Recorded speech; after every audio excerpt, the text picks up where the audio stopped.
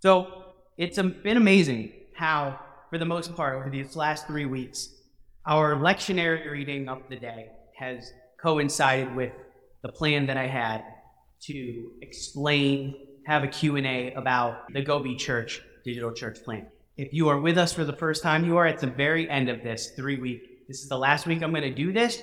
Next week, we'll be back into the lectionary proper, and we will be talking about the themes and things that are directly related to that. But today, we are in the third and final week of me explaining a transition this church is about to go through. Come July 1st, and even now, as I'm working on it already, our conference, United Methodist Church, East Ohio Conference, we get appointed as pastors, and I have been appointed, along with Niles First UMC, this physical church, to plant a fully digital United Methodist Church for our conference. And when that was announced months ago, lots of questions have come up about what does that mean. And so the last few weeks, I've been giving a little teaching about a certain aspect of that, and then opening the floor up for questions about what it all means. And we've actually had some really good questions that have helped put out a lot of information. So today is the last one we're going to do, and I could not have picked a better scripture for this, and this one from 1 Peter, which is actually part of our lectionary reading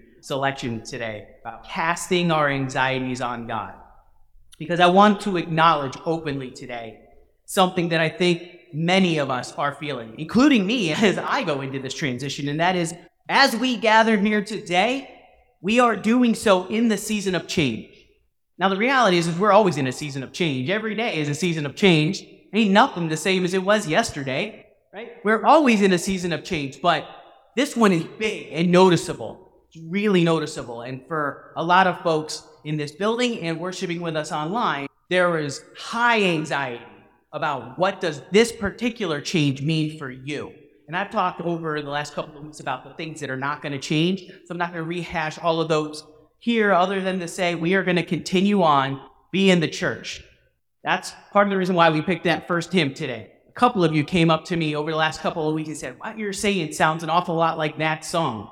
I am the church, you are the church, we are in the church together, and that the church is not a building, it's not a steeple, even though ours is about to cost us a foot and an arm and a leg.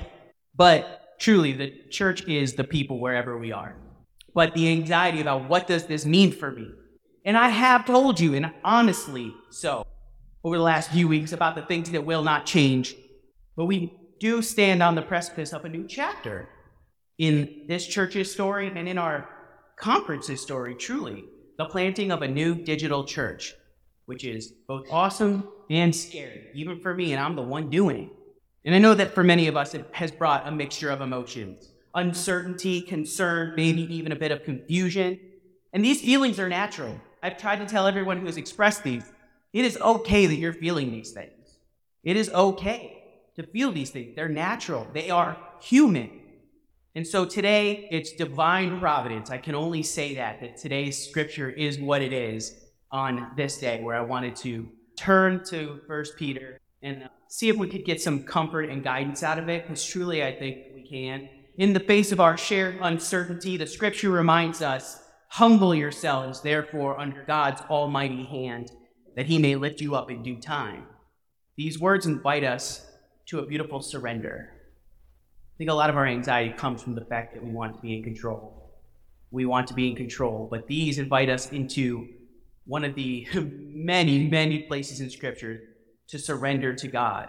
It's a reminder that we don't need to have all the answers because we worship a God who does have all the answers. This humility extends to the very change we face right now. Now, we may not see the whole picture. I don't even see the whole picture. But we can trust that our God, the perfect artist, does. Scripture also says, and cast all your anxieties on him because he cares for you. What a comforting, empowering invitation. Sometimes I think we hold on to our anxiety, again, because we want to be in control, but also because we're not really sure that God cares. We say we believe that, but then we live as though we don't. We say we trust God completely, yet we still look both ways when we cross the street. And I'm not advocating that you don't look both ways across the street, please. Hear me right now. Look both ways, please, because not everybody believes in our God, okay? Things do happen poorly But what a comforting, empowering invitation. It acknowledges that we do have worries, both personal and collective, each one of us individually and the church as a whole. Yet it also assures us that we have a loving God willing to shoulder those worries. As we navigate this new journey of planting this new church, let's remember that our concerns and fears are not meant to be carried alone. So they are not meant to be carried alone. I help carry those. God helps carry those. We help carry them for each other. Now, one of the ways we don't carry them for each other is by sitting around in circles complaining. We can sit around in circles and complain and commiserate, but if that's the only thing we do, then we're not actually carrying each other's burdens. We're just heaping them on one another. And that is not healthy. But if as a group we got together and we voiced our concerns and then we let them go to God, that is healthy. Our God, who cares for us deeply, invites us to lay our burdens upon Him. Yes, we help carry each other's burdens, but ultimately we do so with the hope and the expectation that we lay those burdens upon God. The scripture also says, and after you have suffered a little while, the God of all grace, who has called you to His eternal glory in Christ, will restore Himself, restore, confirm, strengthen, and establish you. Restore, confirm, strengthen, and establish you. That is wonderful. Isn't that a wonderful promise? Yeah. Despite the uncertainty, God's promise of restoration stands. Whether we are uncertain about it or not, the promise is still there. Just because we don't accept it or believe it to be true doesn't make it untrue. Just because we don't know it exists doesn't mean it doesn't exist. Did I say that right? I think I said that right. It exists whether we believe it or accept it or know it or not. God's promise of restoration stands, and as we embark on this new journey, we can rest assured that God is with us, guiding us, and will establish us firmly in our new direction. Firmly in our new direction. So as I open the floor up to you in a minute, and you ask your questions, should you have any, let us carry these truths in our hearts. Let us embrace the humility that trusts in God's wisdom. Let's cast our cares upon God, and let's hold tight to God's promise of restoration. Let's approach this new journey with hearts full of faith, openness, and anticipation of the good work God will do through us. Through us. Niles First United Methodist Church is positioned to be the tip of the arrow, and I cannot wait to see what that means for the physical church, along with the digital. Because what you're doing, your openness of spirit, your trust in God in the conference as a conduit of that, truly marks this church as special. Nobody else is doing this. And whether it works or it doesn't work, the experimental spirit, the trusting spirit to say, we got to do something to make this world better, marks this church as special, because it means that even in our uncertainty, in our anxious moments, we are willing to be at risk for the gospel. We're willing to be at risk for the gospel. And so, I'm going to open up here in a second, but I want to express you. Somebody, I won't put them on the spot, but somebody said to me, I think I understand what you're doing now. Because there's been this, because it's the internet, it's ethereal, it's kind of hard to conceptualize. What exactly does this mean? So they shared this story. They watch a lot of televangelists who go around the world and share the gospel with countries all over the place.